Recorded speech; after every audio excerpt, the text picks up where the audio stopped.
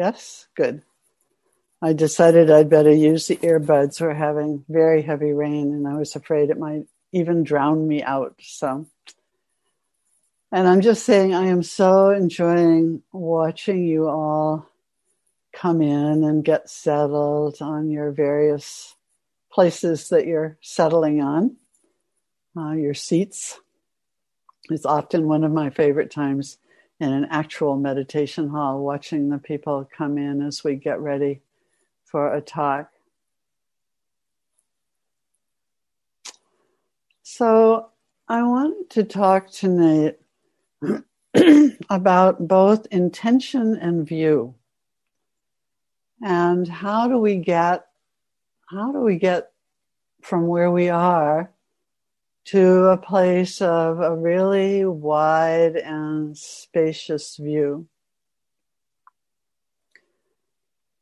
So we'll start with intention first and then move along. And so Bob last night talked, or 2 nights ago, about how we are in a very strange time. I think we've said that so many times during the course of this retreat. And I'm sure this is true for both Bob and for JD. I have thought, and myself, I've thought so often of how do I teach? Each Sunday would come around and I would go, oh my goodness, how do I teach now? How do I teach when so much is happening for so many people? And the question is, of course, what do you, my dear Dharma friends, need to hear? What will be helpful at a time like this? So impermanence and aging are definitely up, aren't they? We've talked about it a lot. Bob talked about how he's already 67, a ripe old 67. And JD is a mere sprout at whatever point in the 50s she is, And I'm actually just finishing up my 8th decade. I've arrived at my 79th birthday in October. And if there's nothing else that is clear right now, the uncertainty of life is very, very clear. So many thousands have died, and so many more are left with long-term effects. Today, there was a little piece in one of the news feeds I get about how someone is dying every 33 seconds. So let's see, 45-minute talk. Let's just say 2 a minute. That's between now and the time of the end of the talk, 90 more people, I think, if I have that right. No, yes, I think so. You can do the math. It's a lot.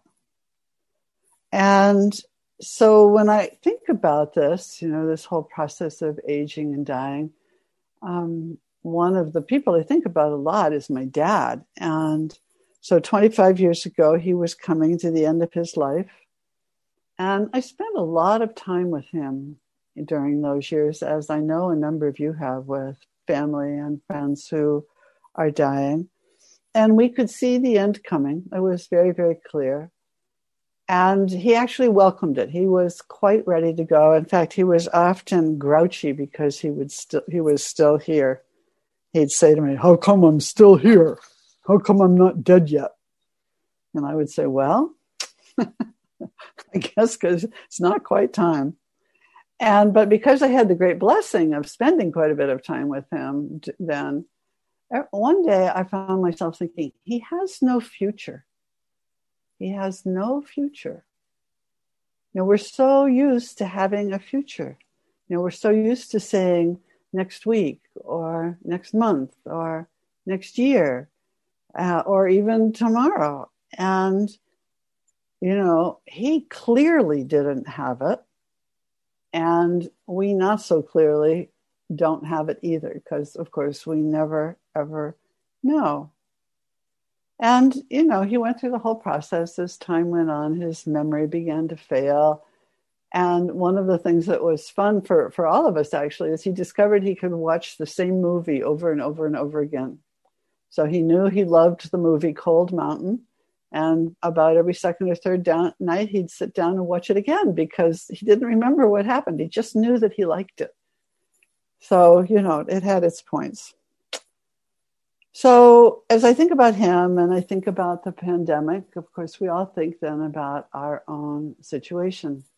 So a few weeks ago, right after that 79th birthday, I took a course on women mystics from Mirabai Starr. It was a wonderful teaching. And the first class, she brought in two women from the Hindu tradition, Mirabai, also known as Mira, and Alala.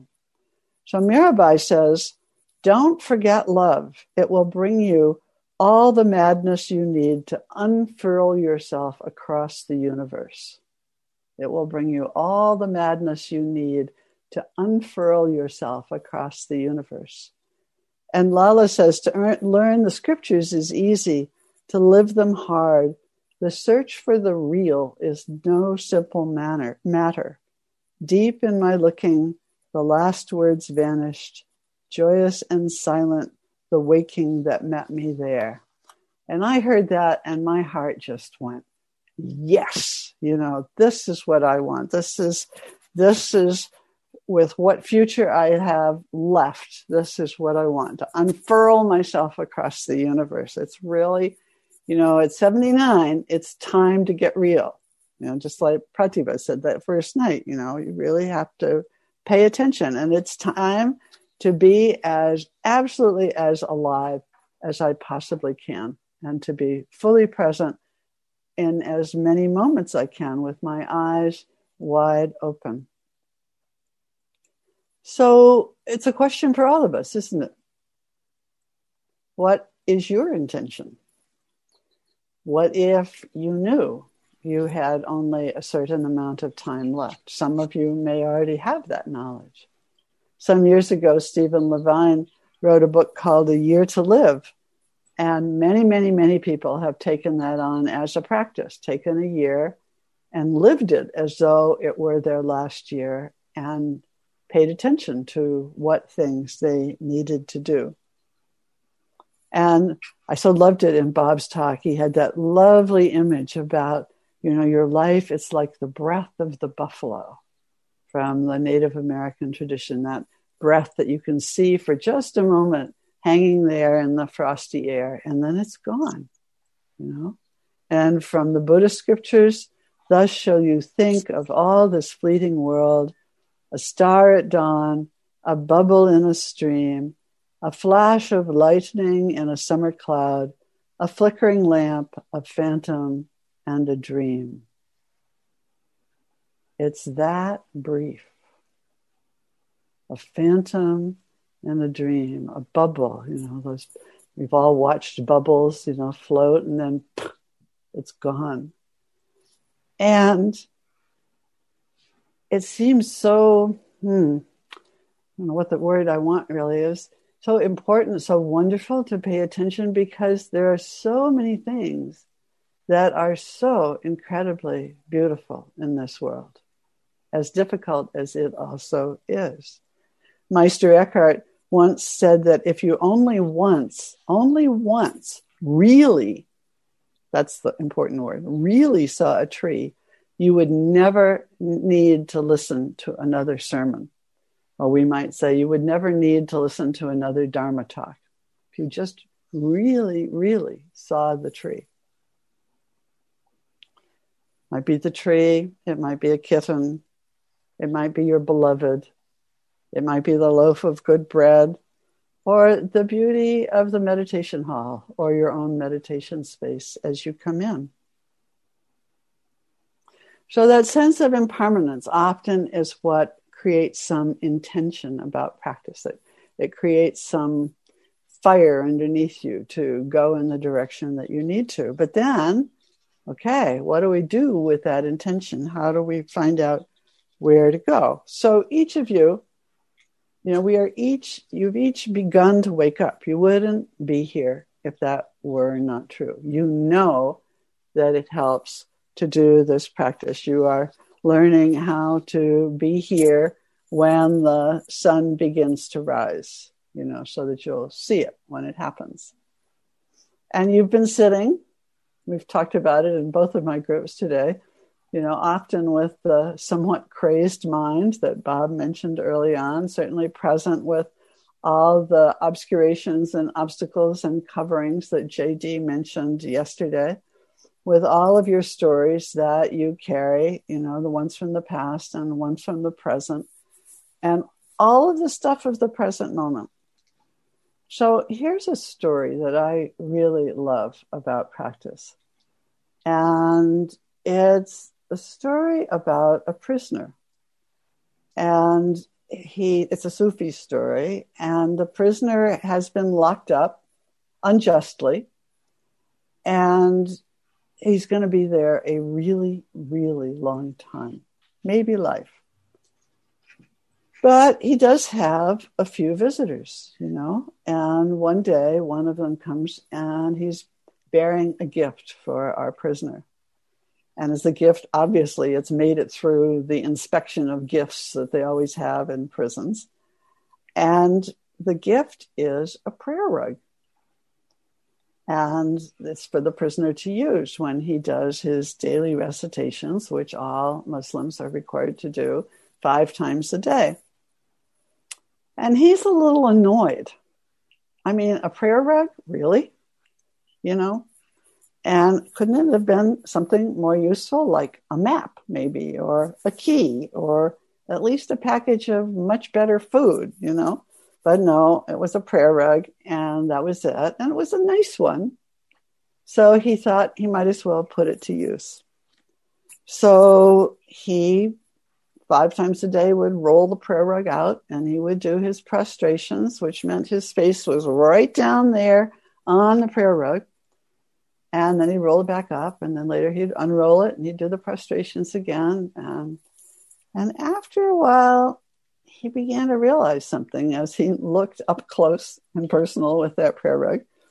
And he realized that, in fact, there was a map that was woven into the prayer rug. And it was a map, a diagram really, of the workings of the lock of the prison. And so with that information, he was able to escape. Yeah? So his practice led him to the key. So that's us, right? We're each a prisoner in our own situation. And over and over and over again, classes, retreats, books, recordings, we have been handed various prayer rugs to use. And all of us, we struggle with using it, right? Creating a consistent, nourishing daily practice seems to be really, really difficult. Several people, though, have mentioned that having so much time at home has actually helped. So maybe we're learning. I don't know. But sometimes our goals are kind of grandiose. You leave a retreat and you think, okay, my practice is going to be exactly like it is at the retreat. That's pretty hard to do, And it's really important to remember. I looked it up, actually.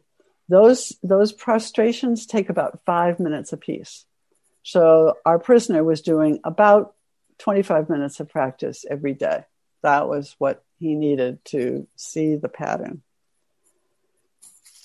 I think, though, this is also where intention comes in, because you have to want to escape.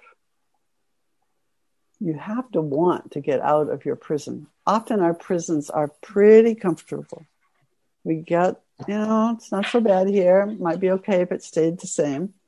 But he really wanted to get out, and he did his prayers, and then he saw the secret.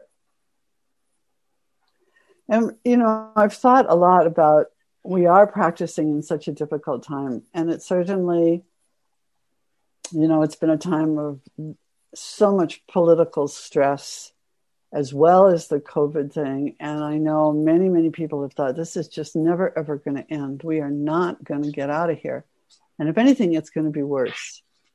And that led me to reflect again on a woman who's pretty interesting. Her name was Etty Hillesum. And she was Jewish, and she lived in Holland at the time of the beginning of the Second World War. And right around the time that things got very difficult, she also developed a very deep spiritual practice. And she went on to serve the people in the camp where she was in Holland. And then she was ultimately sent to Auschwitz, where she died. And here are her last words that were written on a postcard that she threw out of the train as she was taken to Auschwitz. She says, "Opening the Bible at random, I find this: the Lord is my high tower. I'm sitting on my rucksack in the middle of a full freight car. Father, mother, and Misha, her brother, are a few cars away. In the end, the departure came without warning. We left the camp singing. Thank you for all your kindness and care." Is that amazing or what? We left the camp singing. How do you do that? How do you find that freedom in that kind of a situation? How do we find freedom in our situations here and now? And it's so important now in this time of plague and time of political turmoil and anger and unrest. And maybe the answer, just maybe the answer, is in the everyday ordinariness of our practice. Coping with the obstacles that come, coping with the crazy mind, and putting our butts down on that cushion, doing the studying and the journaling and the art and all of the other things that are also part of our practice at this time. So then the question sort of comes, well, where are the gates for awakening? You know, do I have to do something big? You know, we had a conversation in one of my groups today about, is it necessary to go to Burma and be a monk or a nun for a period of time? Not so possible right now. It was easy for me to say, no, it's not necessary because I've never done it. But, you know, we all have these ideas about, well, maybe it has to be some really big kind of thing that we do in order to awaken. So a couple of weeks ago, a koan came my way. So here it is. As the world-honored one was walking with the congregation, he pointed to the ground and said, "This spot is good to build a sanctuary." Indra, the emperor of the gods, took a blade of grass, stuck it in the ground, and said, "The sanctuary is built." The world-honored one smiled. I love koans. I really do. Because I love the way they rattle around in my heart and my mind. They're often unsolvable, unfigurable. But if I just let them be there, then different things they begin to sprout around them. You know, they're a kind of catalyst. So this seems to point towards there's no need to do anything dramatic and huge. It's already there. The blade of grass has been stuck in the ground, and the sanctuary is here, apparently. Meister Eckhart, again, says, God is at home. You are the one who has gone out for a walk. Or you could say it, since we're in a Buddhist retreat, the Buddha is at home. The Buddha is within. You are the one who's not paying attention. So each moment has the potential for awakening. Each moment, each problem of your life is a koan, challenging you to be with it, to let it cook you, to open to it, to open you to a new place in your heart. It might be the koan of the extended torture of this election that just never ever seems to be completely over. It might be the koan of a dying patient or of a difficult diagnosis or the pandemic itself or the koan of so many people lost. You know, my husband was saying to me when we had lunch a bit ago that it's a 9/11 every day of the week. That many people. Or maybe some of you actually have an official koan that some Zen teacher gave you at one point in your life. So we sit with these koans and we begin to see that the gate isn't someplace special. The gate is deeply in any present moment. There is the potential for complete and utter freedom at any moment in any situation. And when we begin to see that, things begin to change. So that brings us to view.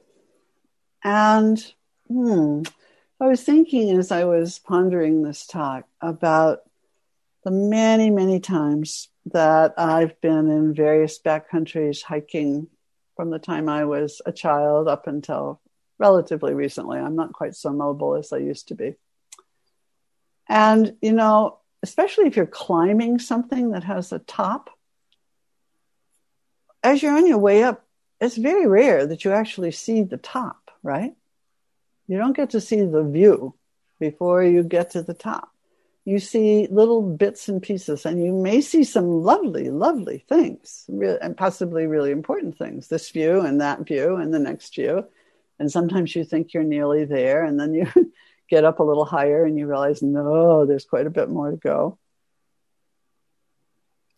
So I think it's a little bit like that, you know, that we don't see everything right away. And we certainly don't see the wisdom that is perhaps innate, our own Buddha nature, if you will.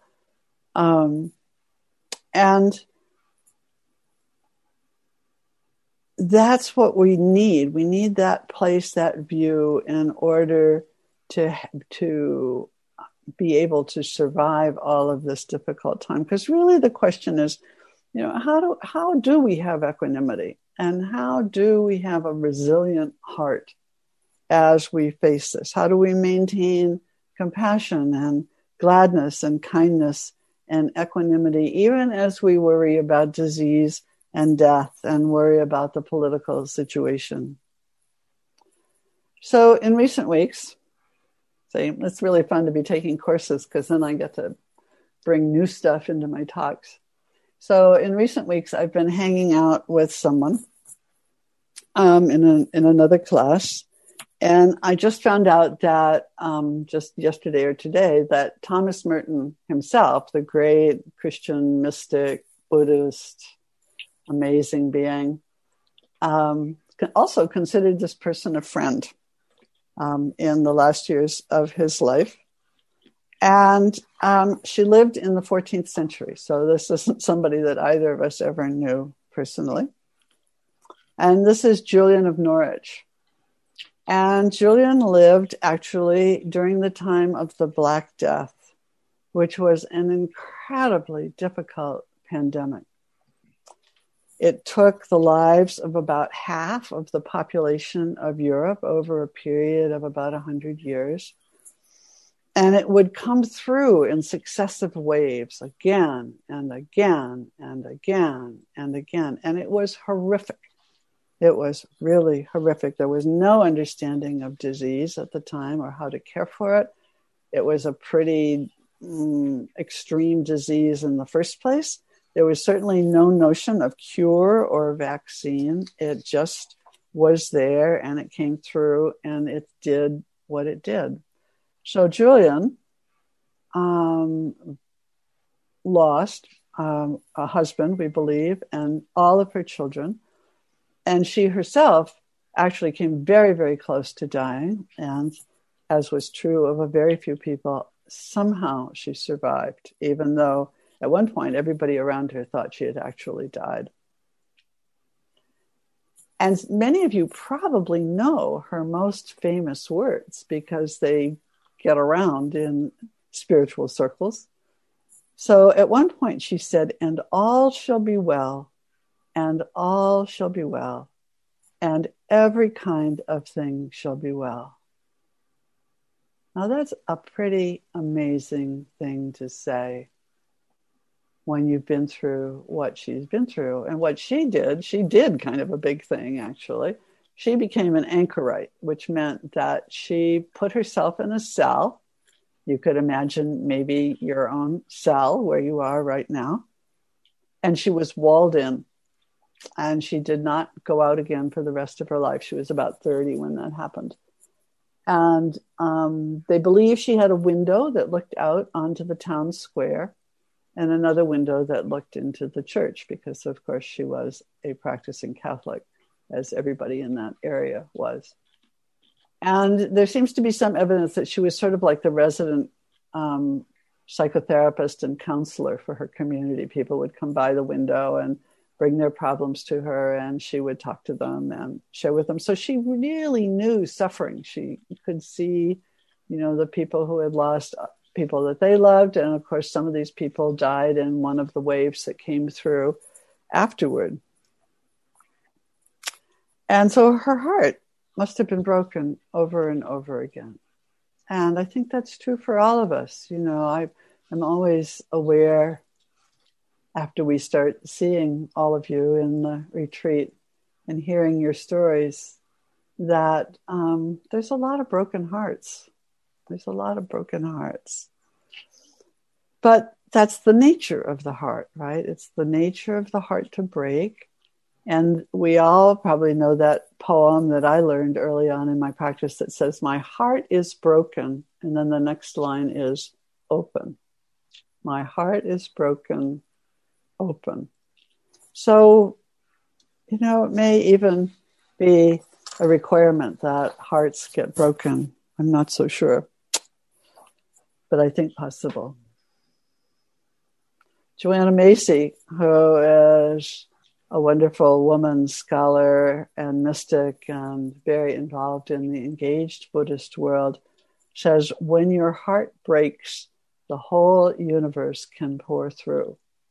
When your heart breaks, the whole universe can pour through. So we're going to need these hearts. We're going to need hearts like Julian's and Joanna's and so many other amazing beings. We need hearts that are resilient and spacious. We're going to need what are sometimes called the four immeasurables, but we call them, in our tradition, more often the Brahma Viharas. But immeasurable is possibly a really helpful word right now. Immeasurable love and immeasurable compassion and immeasurable joy and immeasurable equanimity. And that sense of immeasurable really begins to give you a feeling for that kind of view, its vastness and its spaciousness. Because I think this is where practice brings us. We wake up to impermanence. We wake up to the notion that our time is very limited. We find our prayer rug, whatever it is, and we use it. And we decipher the code that helps to unlock our prison. And we discover that we are the ones who have been missing. We haven't been present, right? And that whatever you want to call it, the sacred, your Buddha nature, Nibbana, ground, the mystery, it's been there all along while we were out walking or working or sleeping. So as we walk this path, then the eyes of the heart open. As the heart opens, our view becomes wide and spacious. So Bob talked about his astrophysicist son who keeps saying, I don't know, or we don't know. And many of you know that I really love exploring all of the connections between our modern knowledge of astronomy and physics and our knowledge of the inner journey. And I think I don't know.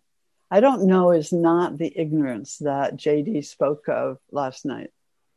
I often use the word delusion for that kind of ignorance. I don't know is that deeply true, resonant statement that says, all I've got is this, 4 inches of gray matter, right? How could I possibly know what is ultimately true? I've been very taken for a couple of years now. There's apparently a community of people who live, I think, down in South America, and they teach their children. So you know how it is as babies begin to have words, you teach them the names of things, right? But they don't do it quite the way we do. They say, we call this a tree. We call this a glass of water. We call this a hand. Just one step away from saying it is a hand or it is a glass. I mean, who knows what it is, really? I think what also happens is the view begins to widen is we, if we're lucky, we lose the need to exclude things from our world. I've been pondering recently how in my own spiritual journey, as I have gone from one stage to another, I've often shut the door on the previous stage and dismissed it. It didn't matter anymore.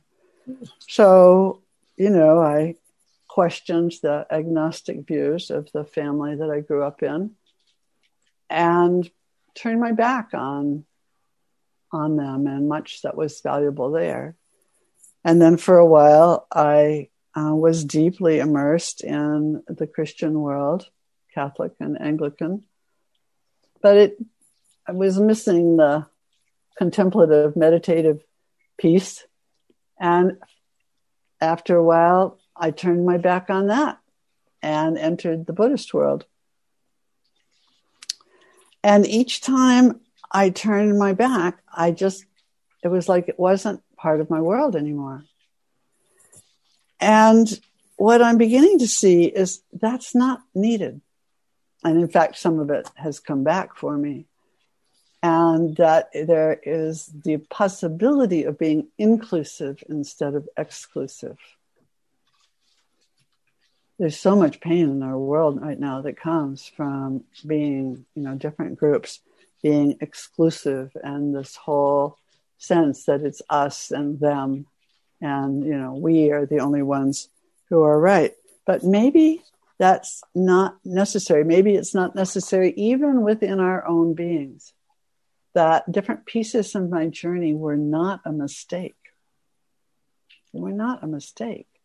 They were just that stage in my journey. And it seems like it's getting bigger. Now, I really want to acknowledge here, I know that especially any reference to childhood religion and families and whatnot, there are times when there has been terrible wounding, lots of difficulty. It's totally appropriate to turn your back on it. And that's also happened, in fact, in the Buddhist world. It's not just other religions that have that. And somehow finding a way to keep the heart open, even if you don't have any connection to that anymore. You can still wish those people well, send metta. And that's really what forgiveness is all about.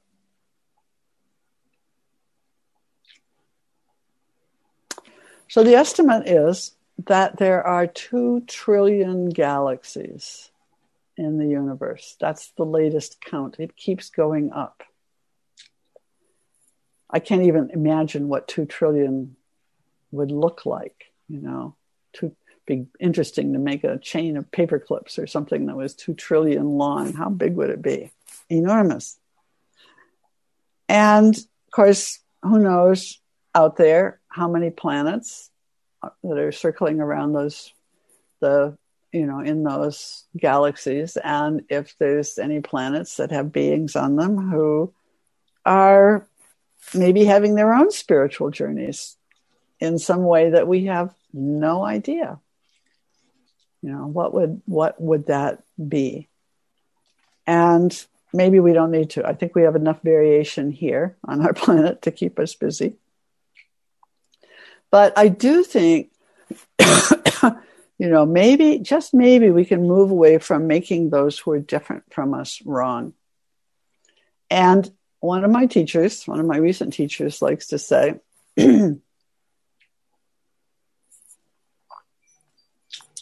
that those of us who are what he likes to call the green meanies are just as guilty of this as the more conservative people. So maybe there is a way to be inclusive and not to be exclusive, even when we don't agree. As I was writing this, I began to think, always interested in what resonates when I write, and I began to think about Martin Luther King. And I was actually present in 1963 at that march on Washington when he gave that famous dream about, I have a dream. And what I love about that, I looked it up and read through it again, in the sense of, that maybe it could be this way. Maybe there could be this inclusive nation. Maybe his children would be, living in a place that was safe, and that there wouldn't be this need to divide. And he says, maybe with this faith, we will be able to hew out of the mountain of despair a stone of hope. With this faith, we will be able to transform the jangling discords of our nation into a beautiful symphony, he said, of brotherhood. We would probably now say, of humanity, I would guess. With this faith, we will be able to work together, to pray together, to struggle together, to go to jail together, to stand up for freedom together, to know that we will be free one day. So this is an amazing view, isn't it? And I think,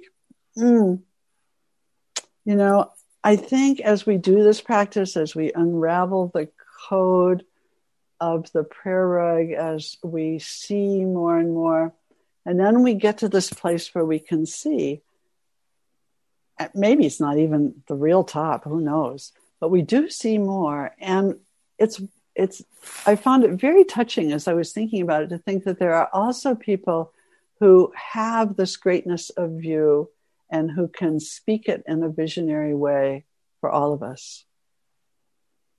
So I wanted to end with the Tibetan version of the Four Immeasurables. Some of you may know it. Feel free to say it along with me if you do. May all beings have happiness and the cause of happiness. May they be free of suffering and the cause of suffering. May they never be dissociated from the supreme happiness which is without suffering.